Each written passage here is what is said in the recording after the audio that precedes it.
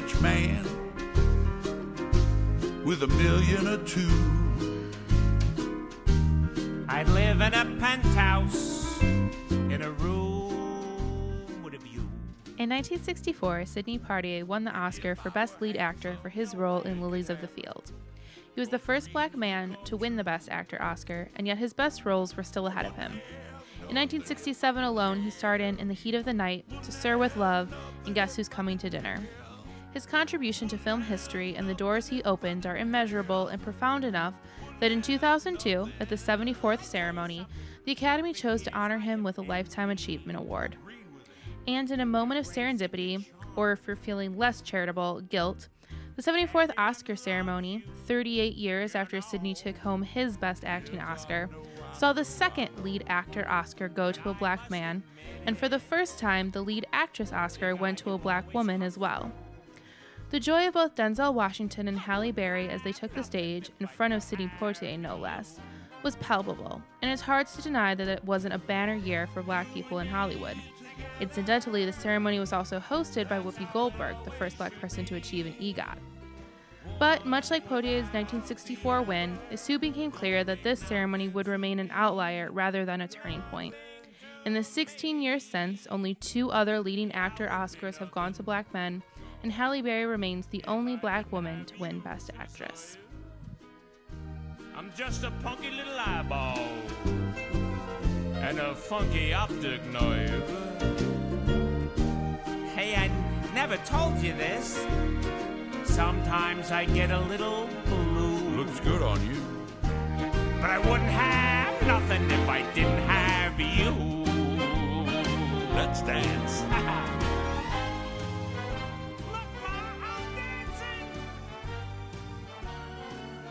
Hello and welcome to For Your Reconsideration. I'm Devin. I'm Kyle. And this week we are talking about the 74th Academy Awards held in 2002, honoring the best films of 2001. Are you looking for confirmation? Yeah, is that what we're doing? We are. Oh, good, because that's what all my research has been for. Oh, we lucked out. Lucky. So we were alive in 2001. Yeah, we were. So, but I'm going to refresh you a little bit about what was going on the year that these movies came out. Buckle yourself in. Me? Yeah. Okay. On January 20th, George W. Bush was sworn in as the 43rd President of the United States. On February 18th, NASCAR legend Dale Earnhardt died in the last lap of the 43rd annual Daytona 500. I included that because I just felt like he died so long ago, but it doesn't. I guess 2001 was a long time ago. I mean, yeah, it was a little bit ago, baby. I know. I just thought he died in like the 90s. Okay. In I'm March, glad he lived a little bit longer than the 90s. I'm gonna Still stop taken talking too about it. soon, but Well, yes, it's tragedy. This was a year marked by tragedy. what number was his car? 28. Is that incorrect? Yes. In March, the United States entered the early 2000s recession, and the unemployment rate rose to 4.4%. On August 25th, singer Aaliyah died in a plane crash. Again, taken too soon. If at first you don't see. On September 4th, Robert Mueller became the FBI's director. He's had that job for a while. That's why I included that. I was like, what? We're almost done. I think all of our listeners have lived through 2001. I know, that's why they're quick. I only got 2 more. Okay. On September 11th, 2000. Why are you laughing?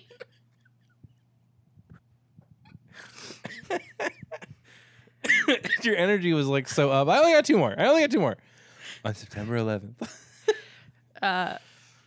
Was the 9/11 attacks. I'm trying to bring the laughter down Yeah. now. That was definitely a tragedy. Yeah. And subsequently, on October 7th, the United States invaded Afghanistan, accompanied by other nations participating in Operation Enduring Freedom. So that's 2001 in a nutshell. Oh, cool. Okay.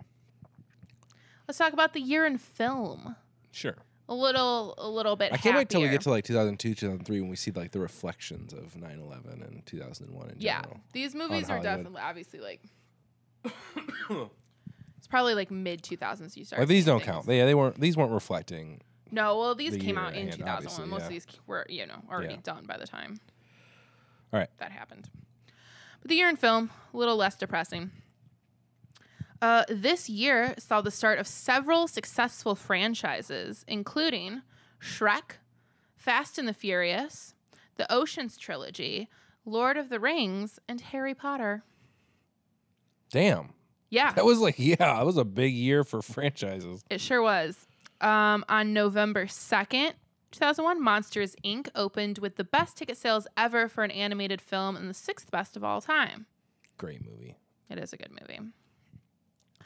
Harry Potter and the Sorcerer's Stone and The Lord of the Rings, The Fellowship of the Ring, both grossed more than $800 million, marking the first time that two films released in the same year grossed more than $100 million at the box office. Wow. Yeah. A lot of monies. Speaking of monies, let's talk about the top 10 films of 2001. Yep. And let's talk about Spoiler it quickly. alert about what's at the top. Okay. Number 10, Hannibal. Number 9, Planet of the Apes, which I assume that's the Mark Wahlberg one. Yeah. Yeah. Not the best. It's fine. No. It's fine. I disagree. It's fine. The ending is I'm gonna pick it for our supplemental if you keep going. okay. Number 8, Jurassic Park 3. Was that a good one? No. Okay. Number 7, The Mummy Returns. Good. Haven't seen that I one. remember liking it when I was 10 Sure. or 11. 12? I don't know. Number 6, Pearl Harbor. See, I remember really liking that when I was a kid, and then I rewatched it when I was a little older, and I was like, oh, this isn't that good. Once you stopped watching it for only Josh Hartnett. Yeah. Well, I mean, he's still a high point for sure. Number 5, Ocean's 11. Number 4, Shrek. Number 3, Monsters, Inc. Number 2, The Lord of the Rings, The Fellowship of the Ring. Whoa. And number 1, I mean, I guess that makes sense. Harry Potter and the I Sorcerer's guess that Stone. makes sense. I was kind of thinking it'd be the reverse though. I mean, it was definitely Just because like Lord of the Rings have been out longer, but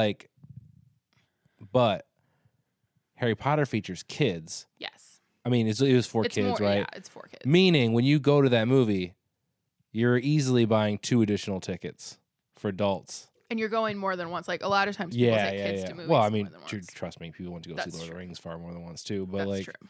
no, I get it. That's true.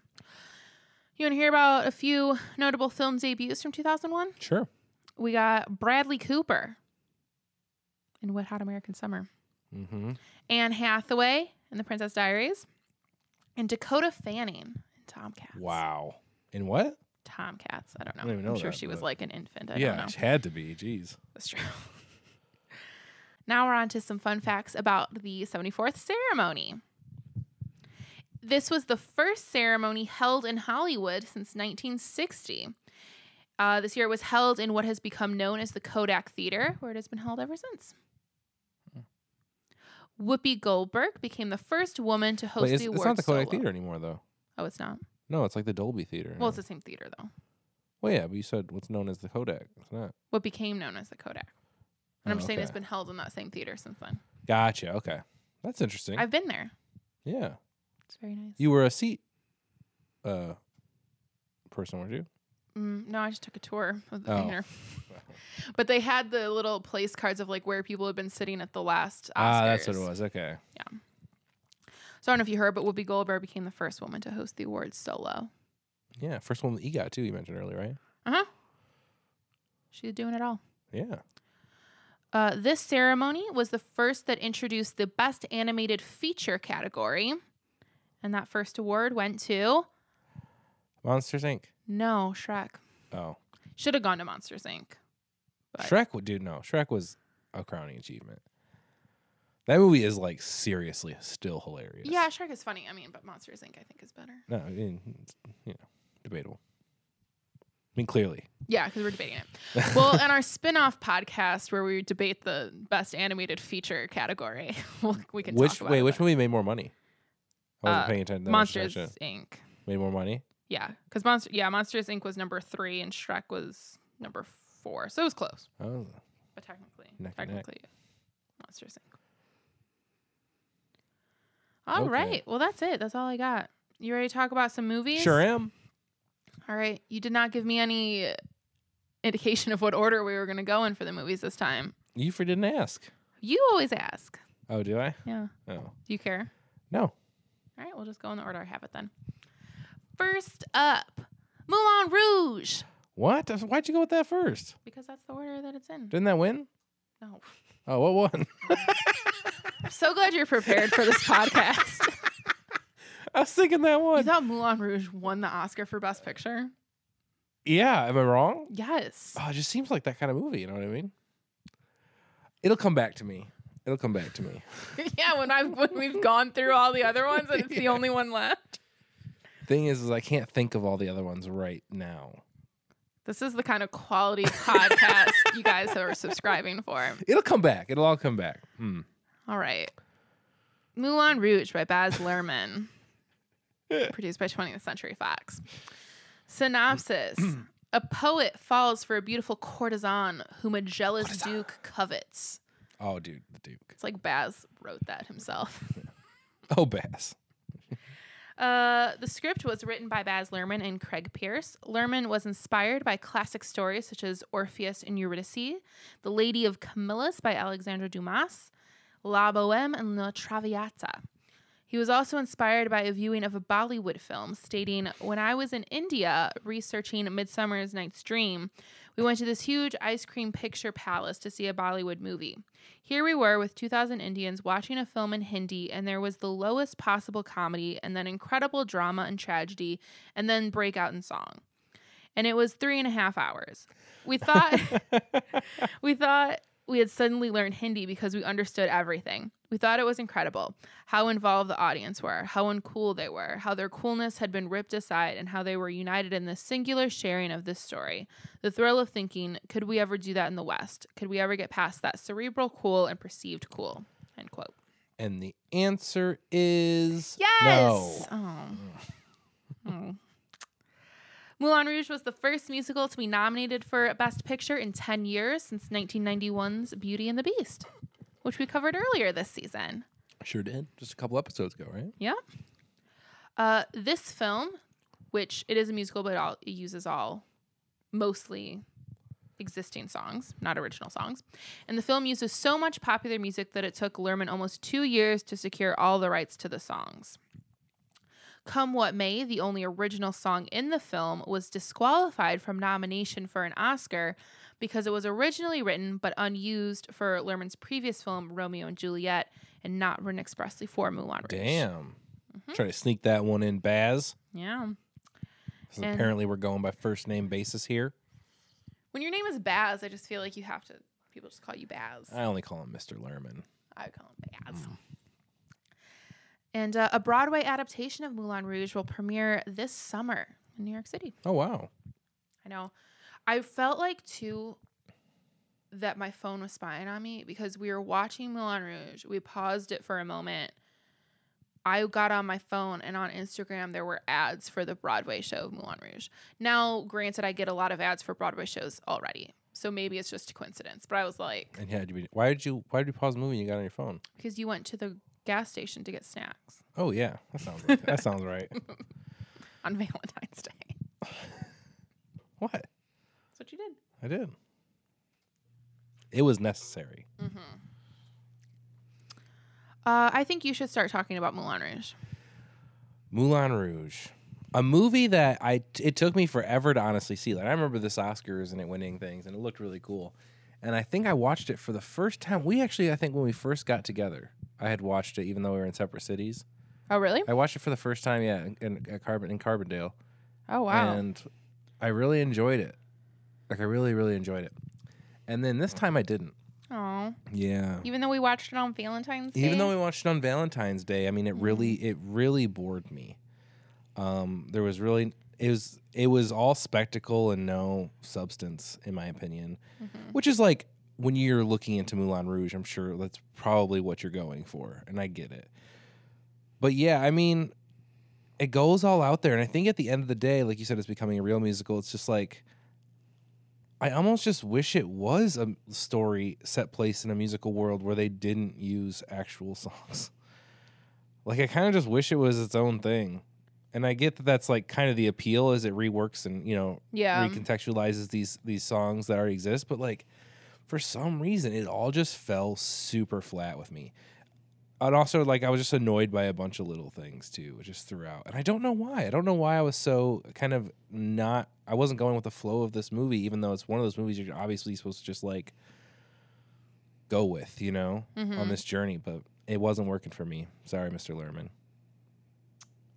Wow. Earth Devon, are you there? Well, okay. I had you go first because this is another movie where I can't be unbiased when I'm talking about it. Sure. So I definitely saw this movie. I mean, not when it first came out because we rented it the first time I saw it, but I was young, and it was like one of my favorite movies for like a long time. I would count it like within my like top 3 favorite movies of all time. Like, I was obsessed with this movie. And I, like, as a kid, I grew up watching musicals in general. Like, that's just what I was into. And I remember, like, my friend that I grew up with, like, we watched musicals all the time. And we would, she came over every New Year's Eve and we would have sleepovers and whatever. And so New Year's Eve, we watched this movie for the first time. And we watched it the first time and we were like, this movie is weird. Like, I don't understand what's happening. It's crazy. And we were both kind of like, eh. And then we just, like, kept watching it. And then we were like, every time we watch it, we love it more. And I became obsessed with it.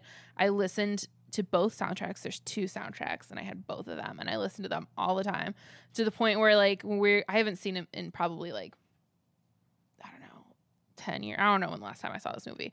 But we were rewatching it, and I still knew all the words to every song. Well, they're all popular songs, too, though. Well, yeah, but I mean, I'm not like sitting around listening to any of those songs that aren't the Moulin Rouge version. Do you know what I mean? It's not a part of my life. But I just love this movie. And I included that big, long quote from Baz Luhrmann about his inspiration for it because I just thought it was really interesting the way he was inspired by Bollywood. And I do think this movie, like rewatching it now as an adult, because I haven't watched it since I was a teenager. But rewatching it now, I'm like, yeah, it is very over the top. Like, the plot is super simple and very, like, melodramatic.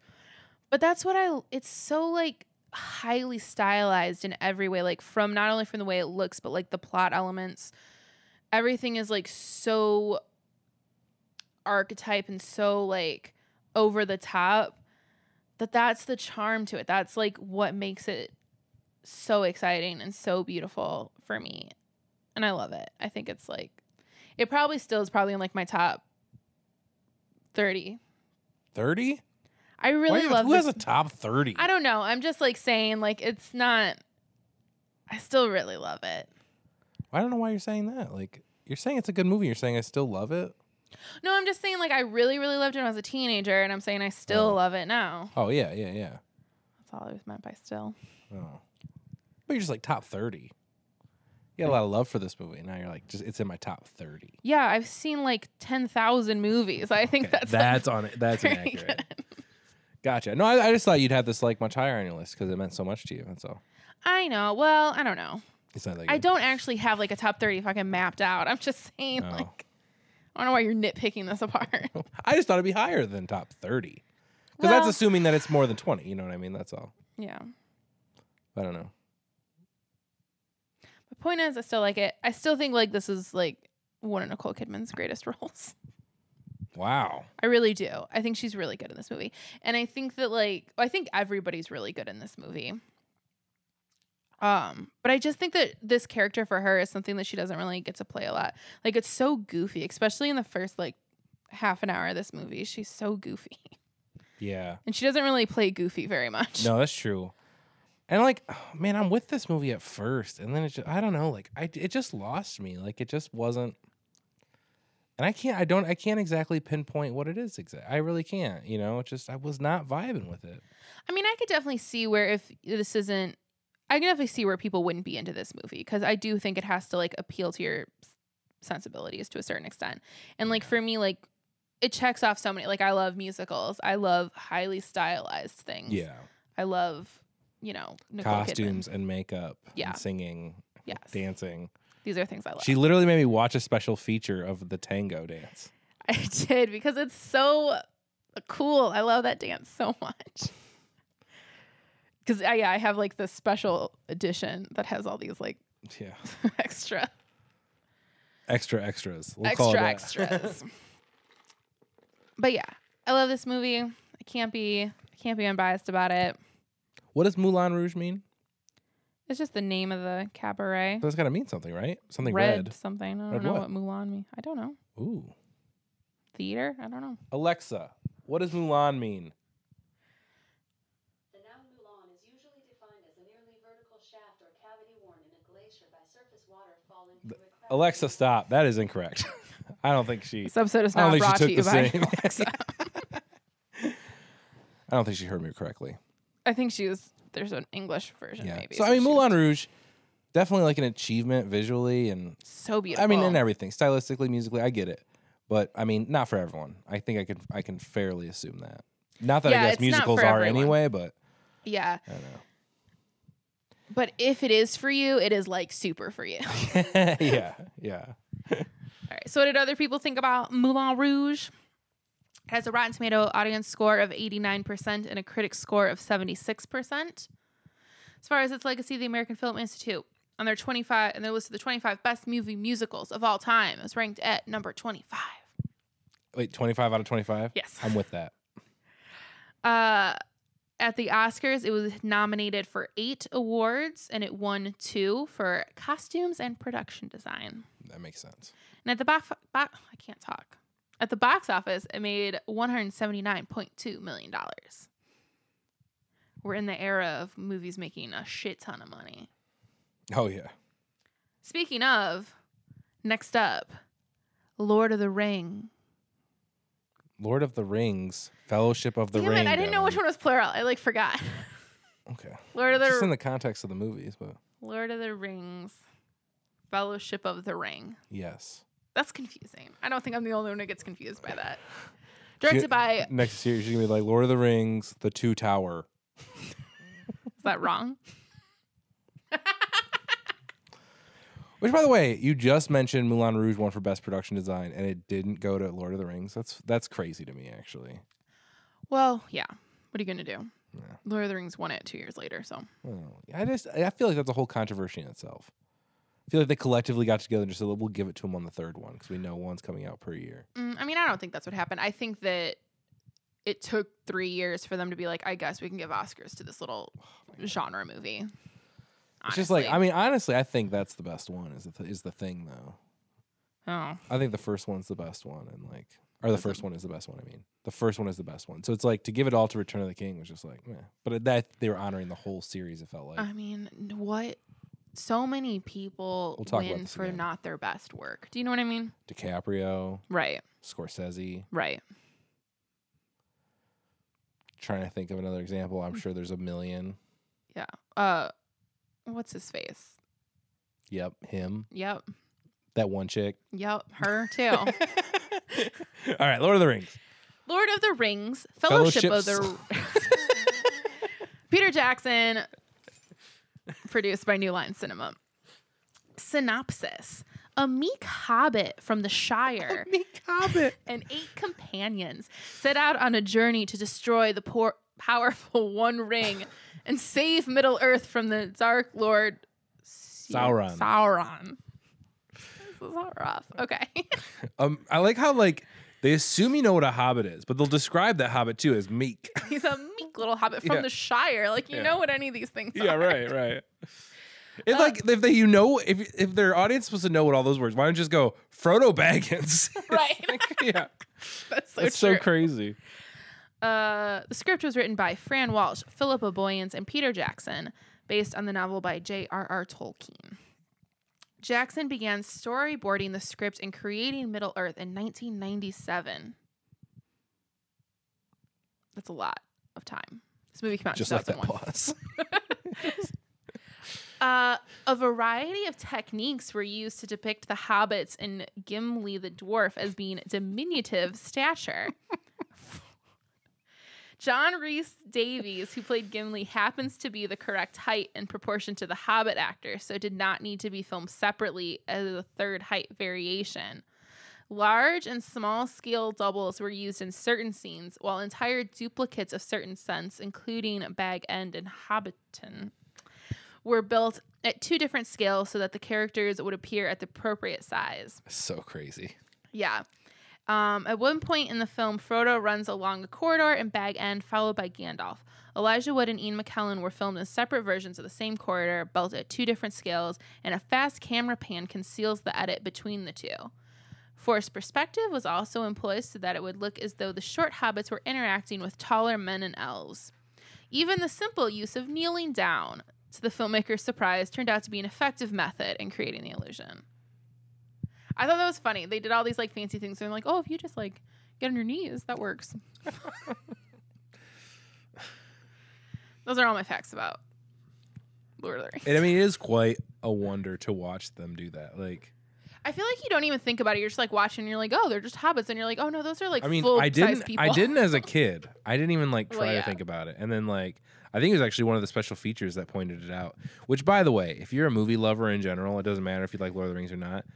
The like special features that come with even like the basic editions of those movies are so fascinating and such a great look into filmmaking in general. It's crazy because like New Line spent like or had no.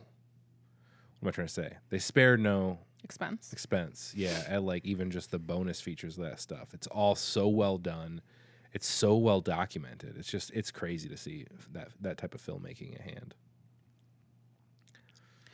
Sorry. Yeah. Cool. No, that's cool. Do you want me to start? Yeah. Okay.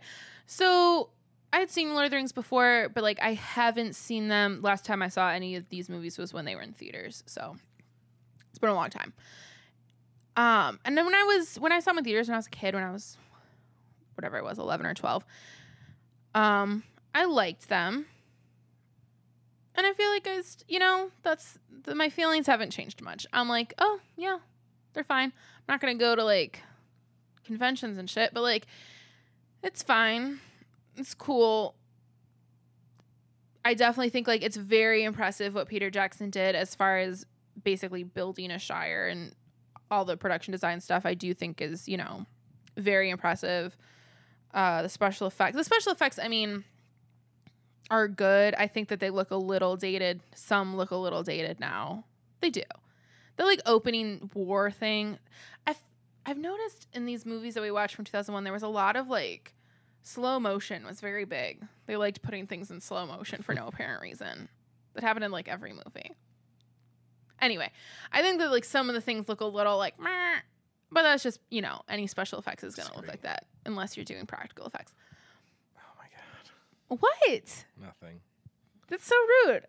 It's just I'll wait for you to finish. Okay. But no, I think I won't disagree that this is like not an achievement in filmmaking. It definitely is. Do I want to watch it again? No, I don't. What about its sequels? I mean, I have to for this podcast. Otherwise, I would not care. I know how that ends. They destroy the ring. It's all going to be fine. I like literally cannot think of I can think of one other movie we had to watch for this year, and I cannot think of the other two. This does not bode well. Oh yeah, wait, no, I remember. Never mind. Okay, great. Don't listen to me. I figured it out. Can I talk about Lord of the Rings now? Yeah, please do. Yeah, you're wrong about the special effects though. Like I think I know what you're talking about. You're talking about like where they originally cut off the ring from Saruman's hand. Yeah. Yeah, it has like a glossier look because it's like taking place in the past, and that's how they separate stuff. And Well, like, I think it looks bad. ancient, but it doesn't. Is the thing. It doesn't look bad. It looks really good. I disagree. Oh my God. No, seriously, the effects still hold up, and that is like actually one of the crowning achievements of this movie visually is like the effects do hold up so well, and a lot of that stuff is practical. No, yeah, that's what I'm saying, and I do think a lot of it does hold up. I just think there were some things that if Peter Jackson were more like George Lucas, he might go back and like, tinker with a little bit. Knock on wood, jeez.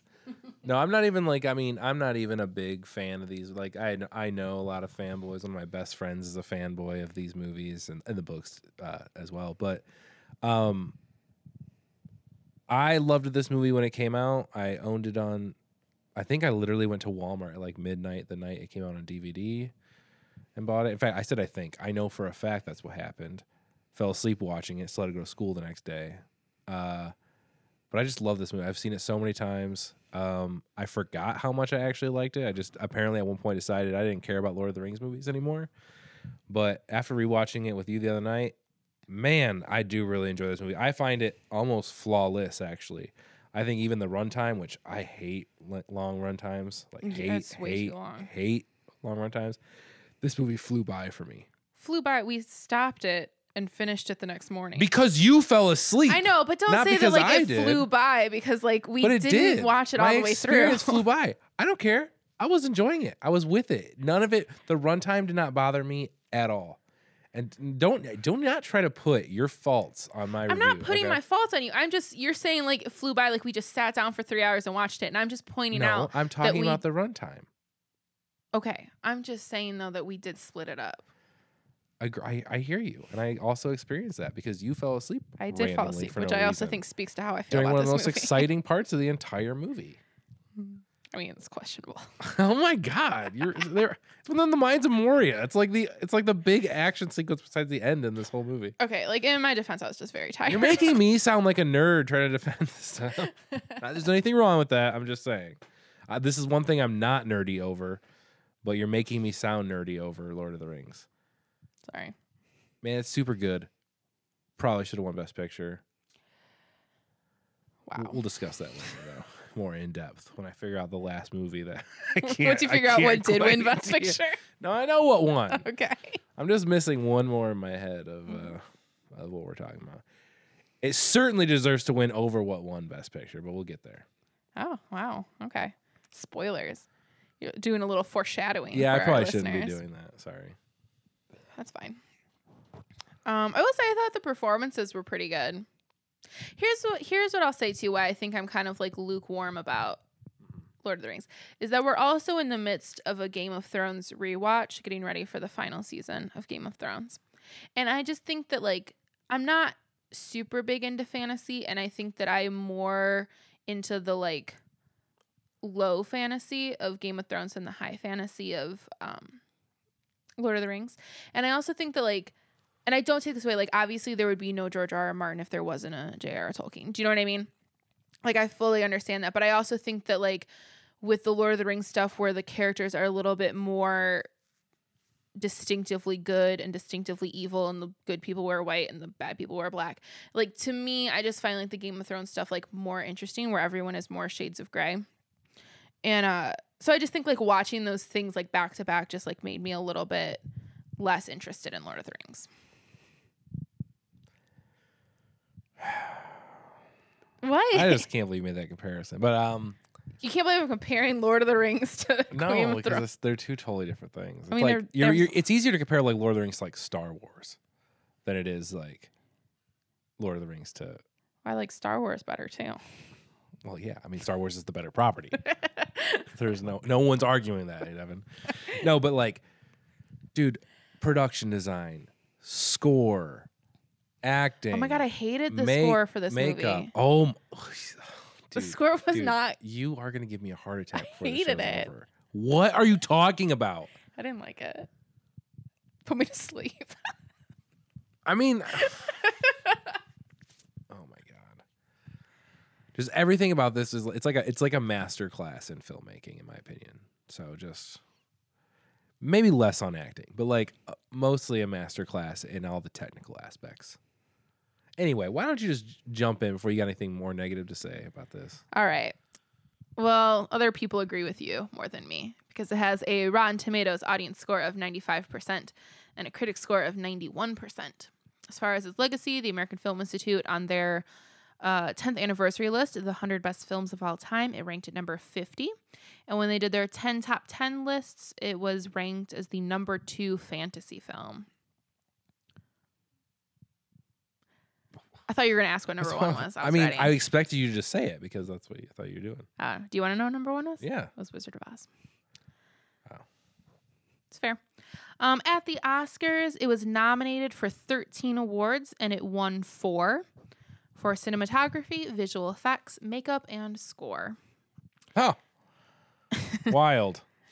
And at the box office, it made $871.5 million, was the second highest grossing film of the year, and the 68th highest grossing film of all time domestically. Wow, the 68th. Yes. That's crazy. Yes. That's wild. That's not adjusted for inflation, though. Yeah. That's just Oh, okay. number 68. Yeah. Which I think it moves down like a little bit when you adjust it for inflation, but Okay. I went with the one that it was higher at. Next up, what movie we talk about now? In the Bedroom In the bedroom. by Todd Field, produced by Miramax. Synopsis? A New England couple's college-age son dates an older woman who has 2 small children and an unwelcome ex-husband. That is the first 15 minutes of this movie. Yeah. The movie was written by Todd Field and Robert Furstinger, based on the short story Killings by Andre Dubus.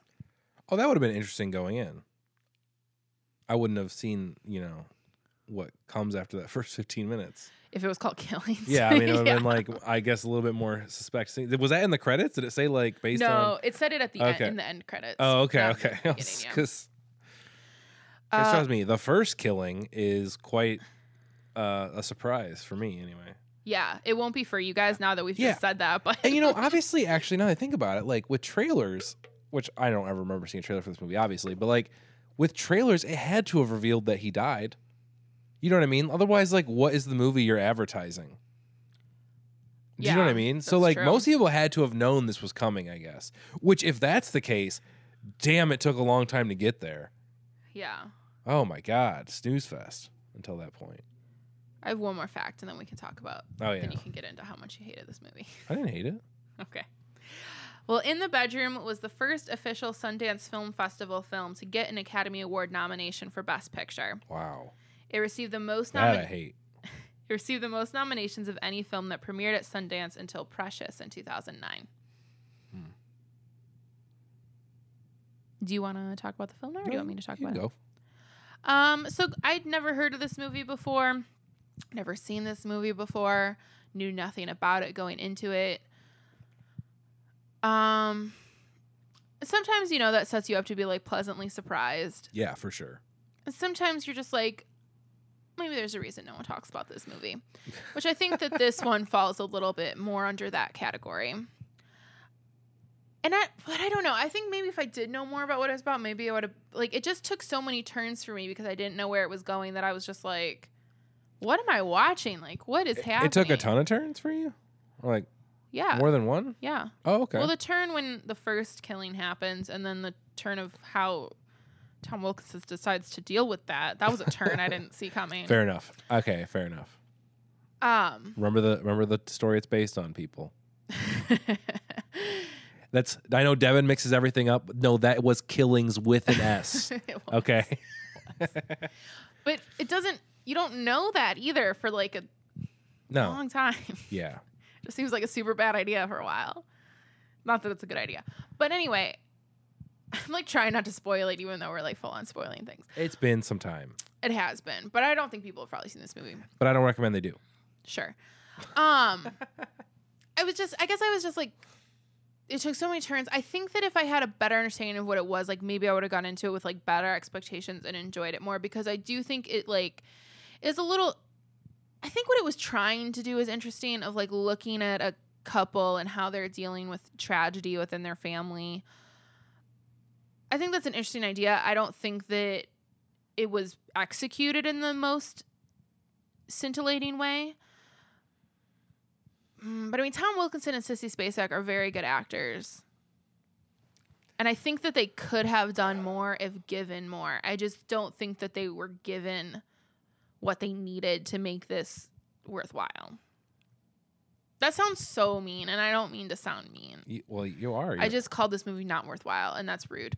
But it's just a very slow movie. Yeah. You know what I would have done to make this movie better? What? I would have not had the first 20 minutes at all, which is where we meet the son, and we're going through this whole thing with what his. Blah, blah, blah. I would have had it open up funeral. You find out it's the son in his casket. Blah blah blah blah blah. You see you see the parents upset. You know it's their son, and then you see the woman. You're like, who's this? Is that his wife? And then it's just like slowly explained like what happened. Do you know what I mean? Mm-hmm. And then she sees the guy who killed their son in a store right away, and then now we know that's the guy. Mm-hmm. And then grief, kill, done. I put an extra kill in there to throw people off. No. But do you know what I mean? Like, I honestly, like, and I hate to do this because I hate when people do this. My friend Mike is a prime example. Every time we get out of a movie, he's just like, you know what I would have done? And I never do that. But, like, I know I could have pulled a better version of this movie out of my butt. You know what I mean? Like, I really do. And that was one of the things that frustrated me is, like, I felt like to gotten all these awards at Sundance or whatever else, it's like, and that is like a type of movie we see more and more now. So maybe it's like ahead of its time a little bit. Yeah. But because like maybe there's more stuff like that now thematically and execute wise, they've done it better. Cause like this is just honestly, it's like a shoddy example of something that you know should be really good. And for it to get all this attention, especially nominated for Best Picture, it's like so boring. Hate the title. Yeah, the More title is than- really dumb, and the way they like force an explanation of what it means. Yeah. in Oh is, my like, God. It's like gag me. Yeah. But dude, seriously, could you imagine again? Like, do you think with honestly what I just gave you, and don't just say this because you're my girlfriend of 7 years, do you think that would make for a better movie? Wait. Also, different end shot. I don't even remember the end shot. Oh, I'll get to it. Okay. But do you think that would have made for a more interesting movie? To lose even just that first 20, 25 minutes, which I think drags the movie to a halt. Yeah, I think, those changes would be better. I also think the way that it's filmed in general, just kind of, the first part, it just makes it feel like it's some cheesy romance movie. We're getting rid of that. I'm Okay. asking you without that. Is what I'm Well, saying. I was just saying, I think that it never really loses that, like, flavor, though. Do you know what I mean? Of, like, just I cheesy disagree. filmmaking. Oh, I disagree. I strongly disagree. I think like once we get past that opening scene, it's no longer has that tone at all, which was like another huge problem for me. There's this complete tonal shift in the movie. Yeah. Let's just start depressing and be depressing rather than like, I don't know. It kind of, that also goes to show that like maybe, you know, eye for an eye makes the whole world go blind. Yeah. I don't know. But yeah, I agreed with you. I thought that would be Garbage execution and for I think all around in this. But I think Tom Wilkinson and sorry, what's the actress? Sissy Spacek. Sissy Spacek. I honestly think they were pretty good. I didn't understand like a lot of their scenes together. Like I honestly don't like. I think I said this to you. I was like, did you expect that to happen when they had that like blow up about like I don't know during their grief session? I guess whatever. About how Yeah, they were. did you? But I didn't notice it. Like I didn't even notice that they were like having problems together Oh yeah. because it just kept showing them apart, which I guess is like saying one thing for Yeah. sure. Do you know what I mean? But yeah, I mean, and in the end, like I don't really like the way it ends, and I usually like endings that do that. And there's no point. It just ends on a shot of him being upset or whatever. But I literally like can't even remember the last. oh, shot. they're in bed. Like it's the morning after, Yeah. and she gets out of bed or whatever to make coffee or whatever. Oh, and then it's just, he's like still, Yeah. I think regretting probably his mistakes. Wow, we just like ruined the whole movie, but Yeah. He was justified. yeah.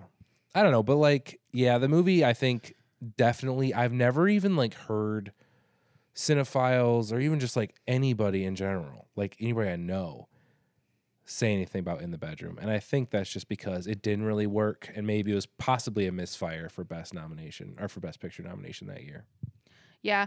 I mean, I think that it's cool and it definitely signals a change that we're kind of still seeing where, you know, independent movies were getting nominated for Best Picture. This is a Sundance movie that got nominated. Yeah. And that's cool. And I think that definitely, you know, helped open some doors for some better movies to get some recognition at the Oscars.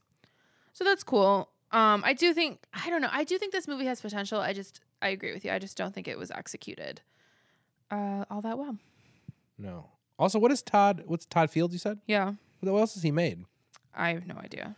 Do you want me Okay. to look him up? No. That's not really important. I was just curious to see if he's made kind of things in the similar nature or Yeah, or I was not just at all. thinking that. It I was like, I've never heard of him either, which does, I mean, yeah, there's plenty of working directors that I haven't heard of, but for sure. But I don't know. So, Okay. well, See what other people had to say about it. Okay. It has a Rotten Tomatoes audience score of 81% Pretty high. and a critic score of 93%. Even higher. It has not been named to any notable lists. Sure. At the Oscars, it was nominated for 5 categories and won 0. Whoa. Seriously? Yes. Total snub? What was it nominated for? Best Picture, I think both of them had acting nominations. I think Marissa Tomei may have gotten a supporting actress nomination and maybe screenplay. Okay. I think. Like adapted screenplay? Yeah, I think so. Okay. Yep. 1-0. At the box office, it made $43.4 million, which sounds low, but it had a budget of $1.7 million. Dang. And you So- double that for marketing? That's still a ton of profit. I made some money. Everybody got their money back on that one. Yeah. Harvey made some money. Isn't that Oh, great, shit. guys? Isn't that great? Was that a Miramax picture? Did It you say wasn't. that? You It said was, that, didn't yes, you? It was a Miramax picture. Dang. So, yeah.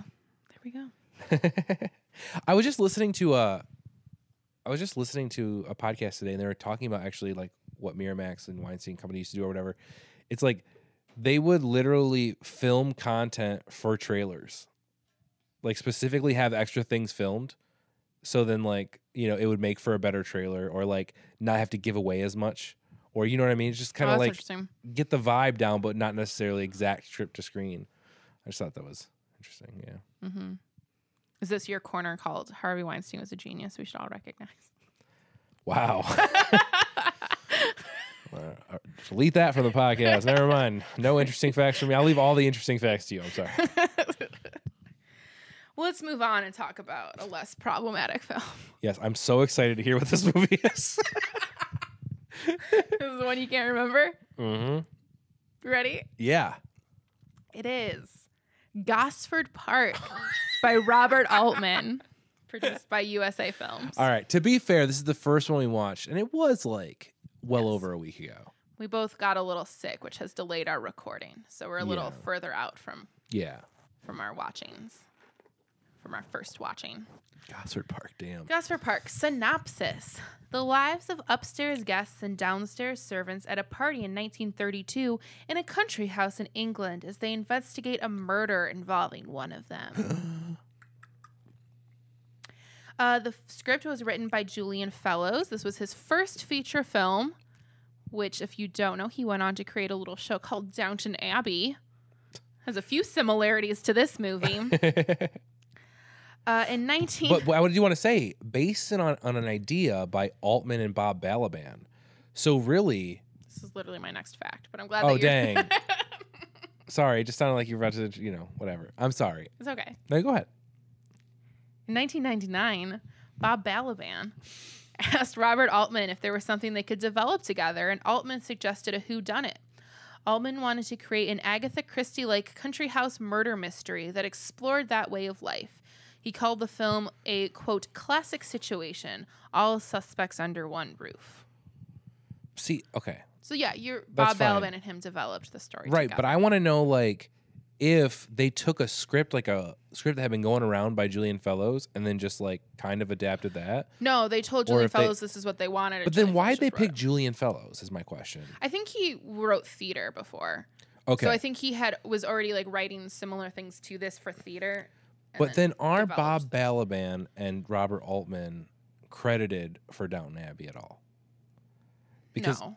how, though? Well, no, because I mean, there's plenty of other things. There's also a miniseries from the 70s called Upstairs Downstairs, which is very similar. Very as similar. well. Oh, okay, so this wasn't an original idea necessarily. Okay. The idea of servants and I mean, it's very Agatha Christie as well too. You know what I mean? Like this is a type of storytelling, especially in like England, that I think is fairly Okay. common. Okay. I'm sorry. I thought it was just like it was so weird that there was a connection, I mean, like but I Downton didn't know Abbey there is was similar a whole... to this. It just in the fact that I guess I it just don't know follows English the culture that family well. and the servants. Yeah, but Sure. there's a lot of stuff like that. Okay. Okay.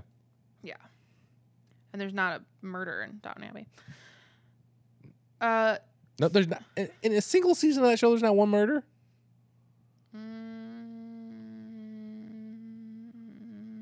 You're trying to think like, oh, let me think of all the things that happened in that show. Oh, it's hard to think of one. There was like someone was getting framed for murder. I don't know, but I don't know if that person is actually murdered. Okay, Someone stole the silver one day. No. Everyone was in a fuss. Everyone was like, "Where's the silver?" Yeah, it was like there was one summer where it was like quite hot. That was a full season. Yeah. Them just being like, "Oh, it's warm."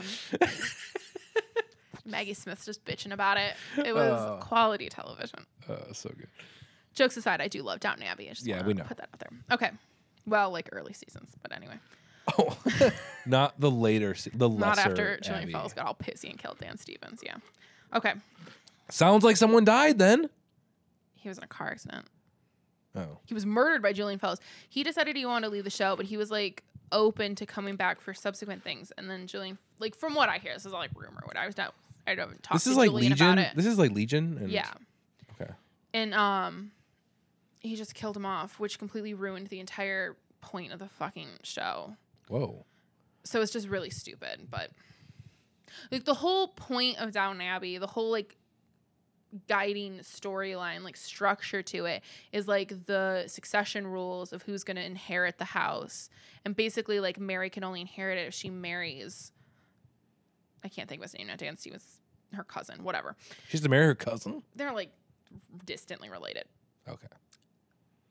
And so they fall in love and but then he dies. And it's like, well then, Well, then what? so what's the point? What's the point of what? That was the whole plot. She's still entitled and got the house, right? No, I mean, technically they already had a son, so then he could inherit it. She can't inherit it now. She still couldn't inherit it. Well, damn, that's drama. I mean, it wasn't, though. Oh, okay. Julian Fellows is very much, in Downton Abbey, is very much like, oh, here's a problem. Oh, we've solved it. It's pretty much how it goes. Doesn't like to be challenged, that Julian No. Fellows, does he? Okay. All right, I'm not shitting on Downton Abbey. Back to Gosford Oh, Park. yeah. Forgot what our podcast was about for a second. Gosford Park was shot with 2 cameras, both moving perpetually in opposite directions. The cameras pointed toward no specific area intended to cause the audience to move their eyes throughout the scene. Altman noted that most of the film's cast had experience in the theater and in film, meaning they had acted in situations where the view of the audience is not on one specific actor, and each audience member sees a slightly different image of the players on stage, which I thought was interesting. Which is why I included I'm sorry. it. Are they telling me that they didn't, they framed so the audience would have to look? What? Are they, what? They're saying that they didn't frame. Yeah, that's basically what they're incorrect, saying. though. That's incorrect. I promise you, I did not have to like strain anyway to see what was going on. I did not think. Well, you the didn't have camera- to stream, but I think that they were moving the cameras in different ways and picking up what everyone was doing. So then in the editing room, you kind of can, you know what I mean? It's not like they were off camera, so they were just sitting like a lump on a No, lump. no, but Like, it's they making were- me think that the camera's like moving, and then you have like these characters on the left side of the frame, and then just like nothing's happening, all in this negative space over here. Do you know what I mean? I know, but in every single frame of that movie, there's like 20 people That's in a true. room. There's a lot going on. I think I think that's pretty interesting. I did The too. camera movement actually just made it work a lot. And I'm not usually a huge fan of a constant moving camera. In fact, I typically hate it, but for some reason it really worked here in this movie. This was the only Best Picture Oscar nominee of the year to also be nominated for Original Screenplay.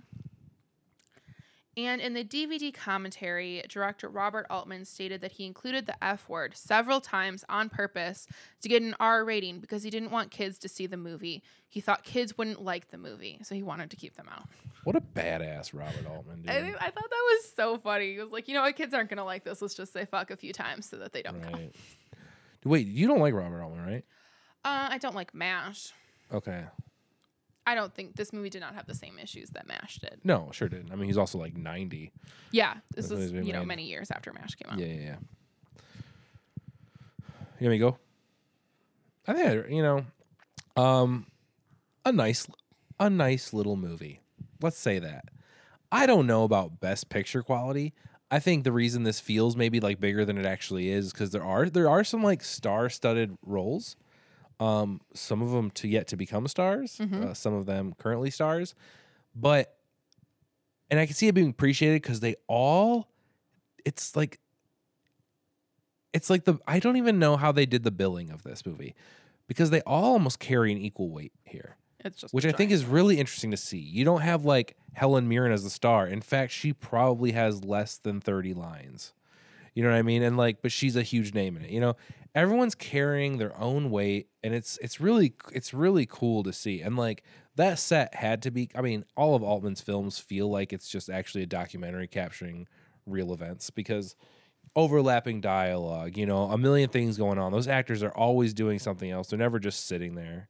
You know, and it was really entertaining to watch such like a boring premise because yes, until there is a murder, all we are is seeing servants interact with other servants. Some guy faking being Irish, and Brian like Phillippe yeah, being and like Irish. rich people being rich and annoying. That's like all you're seeing. For like a But- long time. Yeah, for like a really long time, but it manages with the camera movement Devin mentioned and just the characterizations and the constant witty, fast dialogue. Well, it's not even all witty, but like it's just fast dialogue. It is giving you like the exposition you do need, but like also just entertaining. It just kind of like it's just a movie that works. Again, don't know if it needs to be nominated for Best Picture at the end of the day, but it is. I mean, it's a fine film that I would recommend. For sure. I really liked this movie. And again, I'm someone who willingly watches Downton Abbey, so this is like in my wheelhouse again. Yeah. But I really liked it. I like the ensemble-ness of it and how there is so much going on. And the cast, I mean, the cast is freaking nuts. Like everyone in it is like, and even people where you're like, oh, I'm not sure who that is, but you're like, I recognize them. I definitely like have seen them in things before, even if you don't know their name. Yeah. But most of them you also just know their name. And my one thing is that like some people, I had trouble in the first like 15 minutes or so keeping people straight Yeah. because they would like say names and I'm like, I don't know who that is. Like, who Oh, are you yeah. talking about? Exactly, Is that 'cause- Tywin Lannister? What? Because Like, the servants have names because they're people, yes. but then they're also just referred by the staff of the house as the last name of the people they serve Yes. to just keep everything kind of straight. Yeah. And that's so frustrating. It is frustrating. I was just like, there was a long time I was like, I don't know who they're talking about. Yeah. But okay.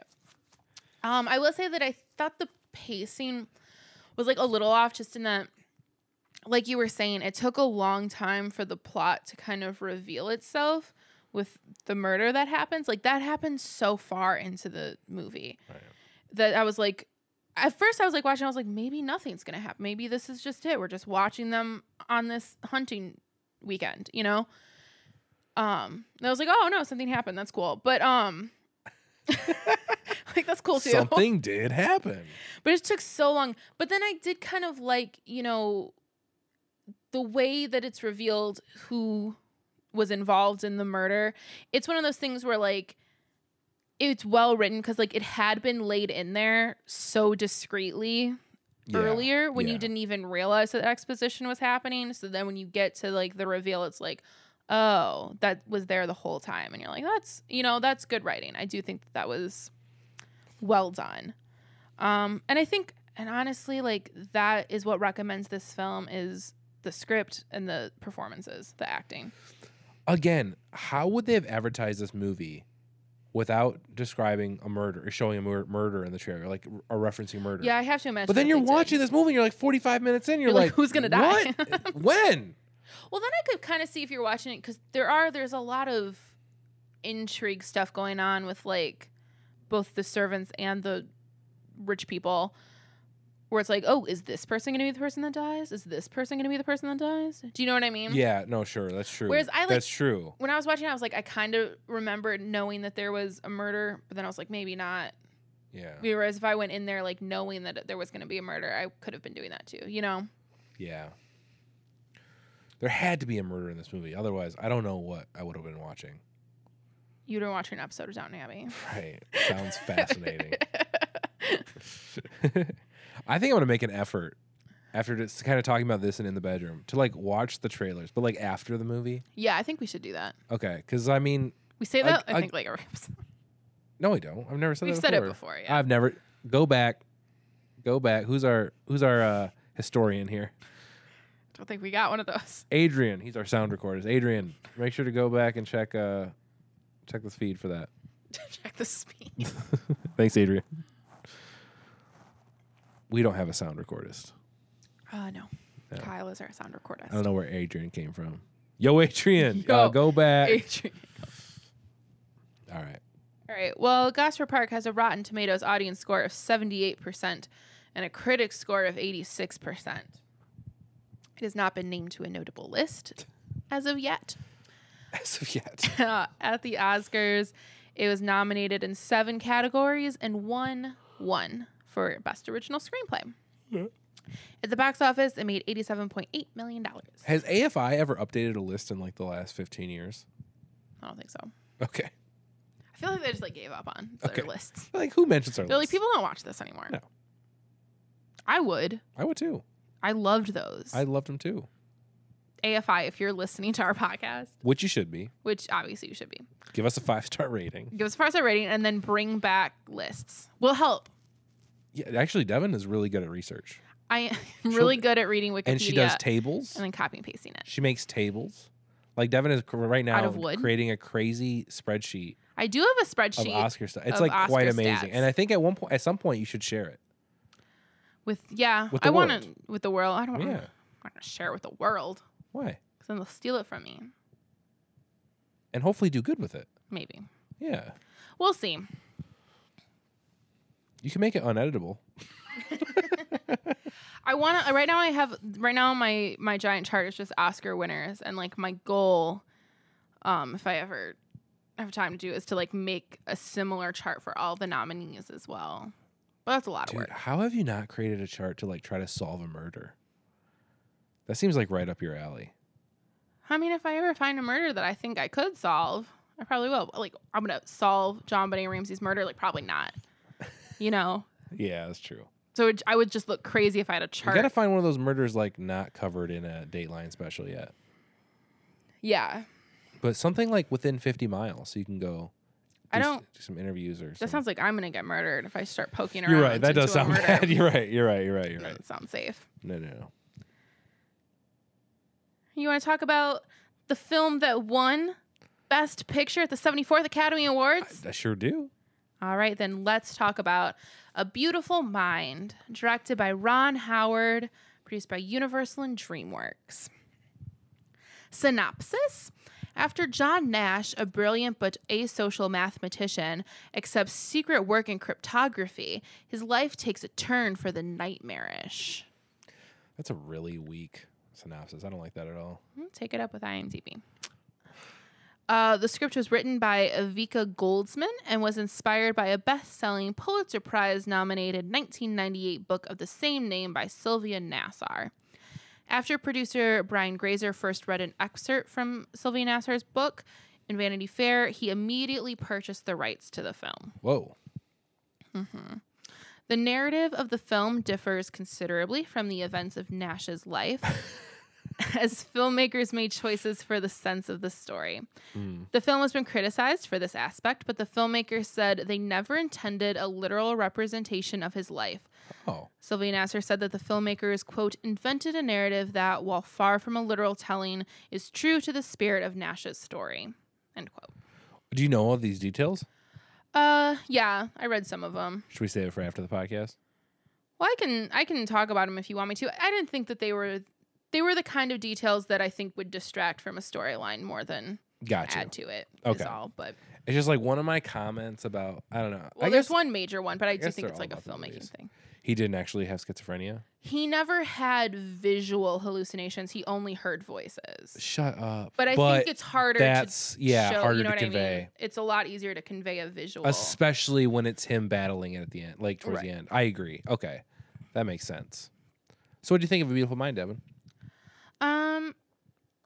It's fine. This is a movie. I guess I saw this in theaters when it came out, which seems crazy. My parents would just take me to movies that I probably had no interest in, but that's what they did. Yeah, it's cheaper than finding a babysitter. Exactly. It's called Yeah. being an only child. So Yeah. they were like, we want to see this movie. It's rated PG-13, so you get to come with us. Yeah. That was my childhood. But and I remember liking it then, but maybe I was just like, and I think it's good. I'm gonna stop qualifying it and just talk. Said it was fine. No, Yeah, it's well, good. I know, but now I sound like rude that I'm like, oh, I liked it then and now I don't. Like I like it. It's fine.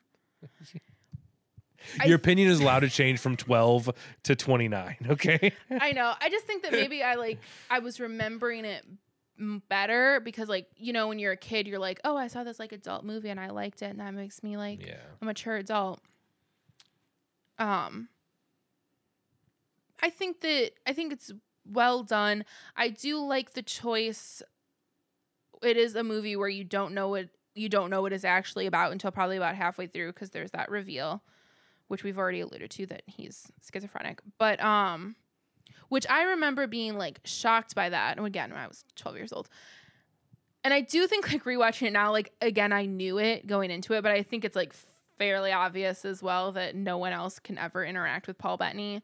But I like the way that I do like that choice as far as a movie about this subject matter, because I think it does put you in the same shoes as the person suffering from schizophrenia. It's like, you think it's real too, so then you get the rug pulled off from under you the same moment that he does.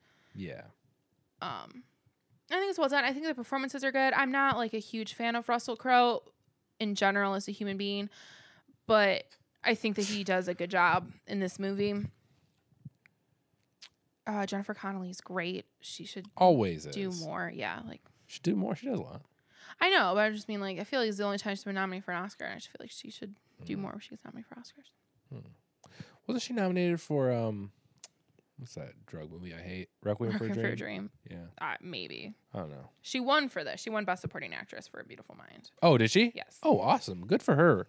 She did kill this movie. She was great in it. Yeah, it was really good. And it was like, it starts out where it seems like it's the kind of role where it's just the girlfriend / wife, you know, but it turns into like such a meatier role, and she does a really great job with it. Right. Those are all my thoughts at the moment. Okay, I'm like really upset at myself because I'm trying to remember this like profound thought I had the other night while lying in bed after we watched this movie, and I can't for the life of me remember this profound thought. No, that's the worst when you can't remember your profound thought. I know, right? It's like I'm like really disappointed. I'm like, it was something about his legacy. He like really cared about it. This sounds very profound so far. And then I know he gets the Nobel Prize in the end. Spoiler alert. It's also facts. It's also just facts. And he thanks his wife, and he battled, you know, seeing these people. Damn. I don't know. I had some kind of profound thought, and now I'm just all messed up about it. Why don't you talk about the movie? Maybe it'll come back to you. All right, hopefully. I remember also watching this movie as a kid, although I think it was on DVD or VHS or whatever we were watching at the time. Not really liking it, but I was also, you know, not into that. I was trying to watch, you know, Monsters Inc. and Lord of the Rings. So, you know, but like, I don't think it's mainly because I didn't understand what schizophrenia probably was at the time. Right. You know what I mean? But, wow. I really enjoyed this movie for the most part, actually. I thought I did a lot of things really well. Very, very well, in fact. I was not looking forward to watching it. Was kind of pleasantly surprised. Yeah, there's more I really, really want to say that I had a plan for this podcast, and it's like literally not coming to mind right now. I'm shooting. That's why you should write things down. I agree. Damn it. I'm like really upset. But overall, I would recommend this movie. I would. Ron Howard does a great job at direction, except for like a couple weird things stand out to me, but that's besides the point. Russell Crowe is awesome. Jennifer Connelly is also great. Really, the whole supporting cast is pretty good. Paul Bettany's good. I like him too. Yeah, Paul Bettany's good. Him and Jennifer Connelly are in love, and it's beautiful. Yeah, and it kind of like after like The Sixth Sense that came out a couple years earlier, it kind of blends with that like style of just like, yeah, you know, and it really does, and it gives you like another chance to kind of live in that world for a minute where we know we're seeing things that they're not, and it does it in just like, you know, again, a pretty interesting way. I would say The Sixth Sense is a lot more subtle about that, though. I thought in this movie it was like fairly obvious that no one else could see Paul Bettany, whereas I thought The Sixth Sense was a little harder to figure that out. Well, it was. That was. I think honestly though, without Sixth Sense, I think Sixth Sense like prepped us almost for how this movie was made. You know what I mean? I don't think this movie would have got made the way it is. Yeah. Without The Sixth Sense. That's true. That's fair. Yeah. It's just a theory I have. I like it. I subscribe to it. Yeah. Man, what was the profound idea I had, though, is really the problem I'm facing. Wow, this is going to be boring for everybody listening. It sure is. I will say, like, when I was watching it, you know, it is kind of the message of it, like, obviously it's based on a true story, but the message of it is, like, a little troubling that it's kind of like, oh, he just powered through his mental illness with no drugs or therapy or anything like that. Which he did do, which is crazy. And in the movie, he has a line, like, later in the 90s, he says something about, like, he's taking the new medications. And they actually included that line to make it like not seem that reckless, like, you know, like, oh, there are better medications now. But in reality, John Nash never took medication for his schizophrenia. Okay. He just, like, lived with it, which is insane. And he was a genius, so I guess that's why he could balance those things. But I thought that was interesting because I was like, oh, this is bad advice for schizophrenics. Yeah, I mean, it's just bad for anyone with mental health issues. Anyone with in mental health, general. like, if your doctor thinks you should do I will things, say, do like, I think they things. kind of saved it with the line that was like, he said, if you try to kill me, I should call him or something like that. You know what I mean? Which I think meant, like, I'll give him, like, one chance if he's, like, so sure he can try. Mm-hmm. You know what I mean? And it took him, like, a lot to power through to do it. You know what I mean? Mm-hmm. Oh, that was one of the other differences. Oh, crap. Do you want me to not do differences, or does it not matter? Probably not. I don't think it matters for Okay. the point of this. No. But man, it's still it's just still a pretty cool story.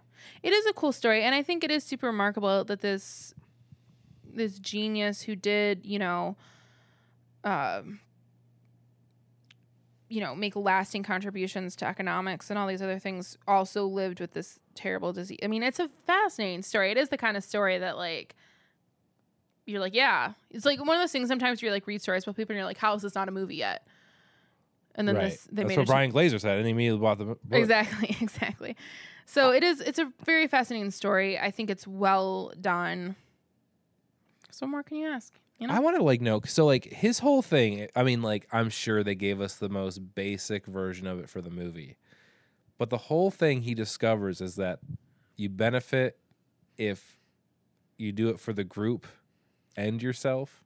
Yeah, it seems like the most simplified, which I did read that, like, a lot of mathematicians were like, you really oversimplified that. Right. Because I'm just thinking, how did no one think of that first? You mean just, be good and don't only do things for yourself or for others? That if but you do things for others, it'll both of benefit you? others. Yeah. So really, you just do things to benefit everyone, and then you're good. Right. It does seem like very. What? And then also, why did Simple. that take an additional 40 years for him to get recognized? Yeah, I think it was a slightly more complicated than that. Yeah, I'm gonna assume so. Although I will say, who was the guy who was his head at Princeton or whatever for a minute? The actor, that Josh Lucas takes his.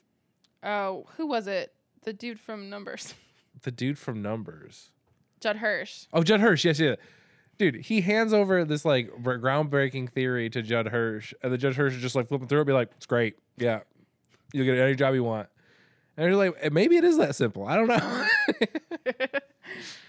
Maybe it's that simple as just come up with a groundbreaking theory, and then you can Yeah, because this still guy open all the doors. Okay, I'll ask you one question about reality. Did he actually never go to class? I don't know. That I Because didn't this movie read. proposes this motherfucker never went to class. Yeah. His whole thing was just to get a theory published and proven, so then a place would hire him. Yeah. But he could still say he's a Princeton student. Yeah. You know what I mean? But he never attended a class, Right. which I think is hilarious. Well, I think he was operating on different. He's smarter than No, than everyone yeah, else. for sure. No, I get it. I get it. Yeah. It's just it's not like the homework was posted online. You know what I mean? No. He had to. You wrote it on the windows for him, and then he wrote it on his window, There you go. and then it was done. Yeah, this is that movie. If you can't quite pinpoint what we're talking about, it's the movie where he definitely writes on the windows. For some reason, that's one that stuck with me. I'm pretty sure it's like the poster. It's oh, is it? I Okay. think so. It's just I knew Russell Crowe was writing on some windows in this movie. And then it was blatantly ripped off For for what? the Social Network. Was it? Yeah, doesn't he write in the window on that? When Maybe, he's coming maybe up that with was just a thing Ivy League people students do. do. maybe they just deface all their property because Yeah, they're I don't care. arrogant, spoiled little bastards. Wow, Devin, there's some people that aren't. Do you think there's a lot of Ivy League people listening to our podcast? No, if you are, probably thank not. you so much. We are so happy Give us that a you're here. 5-star review. Yes. Okay. So, Beautiful Mind, Rotten Tomato audience score of 93% and a critic score of 75%. Strong average. American Film Institute, on their list of 100 cheers, ranked it at number 93, which I believe that's supposed to be like inspirational, feel-good movies. Yeah. At the Oscars, it was nominated in 8 categories and won in 4, including obviously Best Picture, Pretty good odds. Best Director for Ron Howard, Best Adapted Screenplay, and Supporting Actress for Jennifer Connelly. At the box office, it made $313 million. Well, who won Best Actor that year then? Denzel Washington for Training Day. Oh, yeah, okay. Because King Kong, I believe, had nothing on him. I haven't seen Training Day, but I'm going to assume that's a good It's reference. the Ivy League kids are laughing their asses off right now. Let me tell you. All right, so this is the point in our podcast where we get to the point. Kyle, did the Best Picture winner deserve Best Picture? Oh, no. What deserved? If you say Lord of the Rings. I know, and I can't believe I am saying it, but I am. Lord of the Rings, or as Devin would say, Lord of the Ring, Fellowships of the Rings, certainly Is that wrong? deserve to It win all Best sounds Picture. the same to me. I mean, for what I said earlier, it's a masterclass. It really is. I truly think, especially amongst these nominees, I'm not saying it's the best movie. You know, in fact, I have in our supplemental episode, I have a movie that I favor over Lord of the Rings. You know what I mean? That I think should win Best Picture. But Lord of the Rings, certainly out of the Best Picture nominations, should have won that year. All right. Do you want to ask me? Oh, Devin, Yes. do you think they got it right? No. No. I don't know. Yes and no. If I'm going with like my heart of hearts, what I would have loved in 2002 and 2019 to have won, it would be Moulin Rouge. Yeah, we know. But It's in your top 30. It is, and none of these other movies are. No. And but I'm okay with it not winning too. I can like see where it's not the kind of movie that would win Best Picture. I think it's like amazing that it was nominated for Best Picture.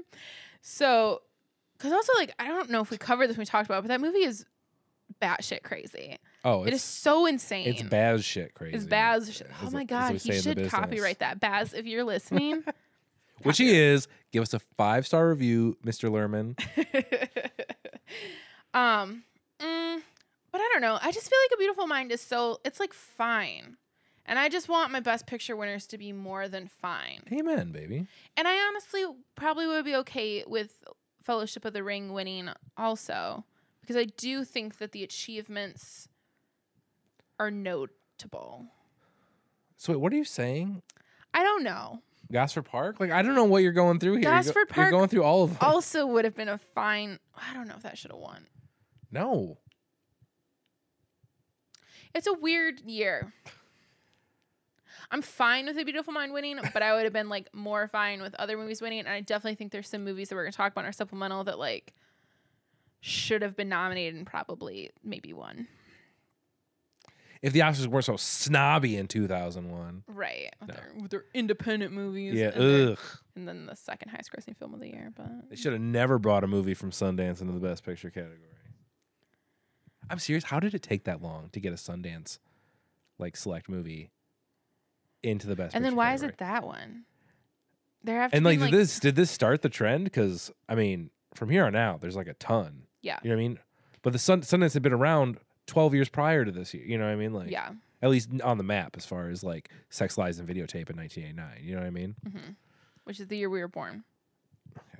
If we keep reminding people that we're 29 years old, we're going to lose validity.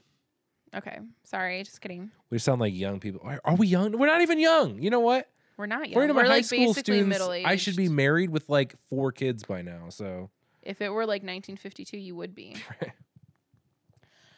So yeah, I guess my answer is that like maybe that's my answer, if that's suitable enough for this podcast.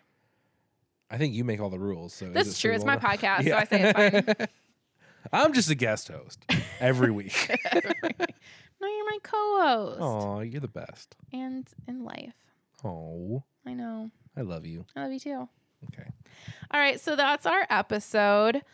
We came in listening to the winner for best song. She has no idea what we listened to. It was If I Didn't Have You from Monsters, Inc. Oh, that's cute. Mm-hmm. What are we leaving out on, Devin? We're going to leave out on the song that would have won if not for a technicality.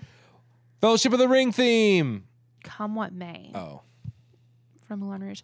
We'll or maybe see. a different song from Moulin Rouge We'll because see. honestly I there's better edit songs. This podcast, so we'll see. We're going out on Moulin Rouge. You know what? You're always right. Thank you. This is why I've been doing that for 7 years. Oh, wait to say. So next week we're doing a supplemental for movies that came out in 2001 but weren't nominated for Best Picture, which those movies are going to be. Do we always announce this? Yeah, because otherwise, what if people want to watch? Okay. Because they already know. They can We look don't up. announce every week what we do the next week. Yeah, but if we say like next week we're doing 2001, then people can look up what those movies were. They can't look up what random 4 movies we picked to do a supplemental. But do we always say what we're doing the next week though? Yeah, that's what we've been doing. Oh, really? Yeah. Damn. Except for last episode when we didn't do a supplemental. Oh, yeah. We didn't pick any. Because the 80s suck All right, for so movies, what man. are we doing next week? Next week we're going to be talking about The 80s not suck for movies, but we had a so rough far, 81. both of the 80s that we've done so far have been awful. It was early 80s. Let's give The it. Let's early give the 80s 80s were some time. Awful. Okay. Next week we're going to be talking about the Royal Tenenbaums, Y Tu Mama Tambien. Mm-hmm. I forgot what the other. Oh, Mulholland Drive and Ocean's 11. Sounds fun. Doesn't it though? Except for Does. Mulholland Drive. We'll see you then. Bye.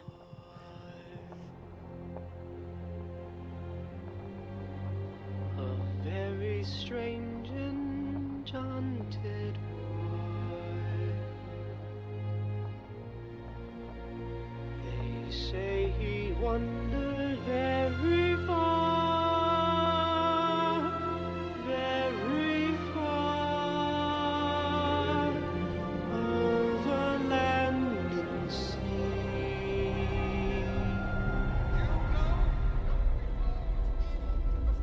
A little shy,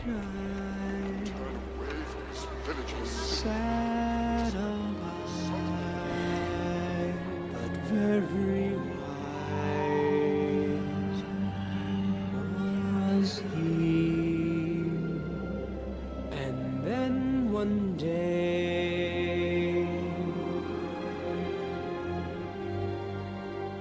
a magic day he passed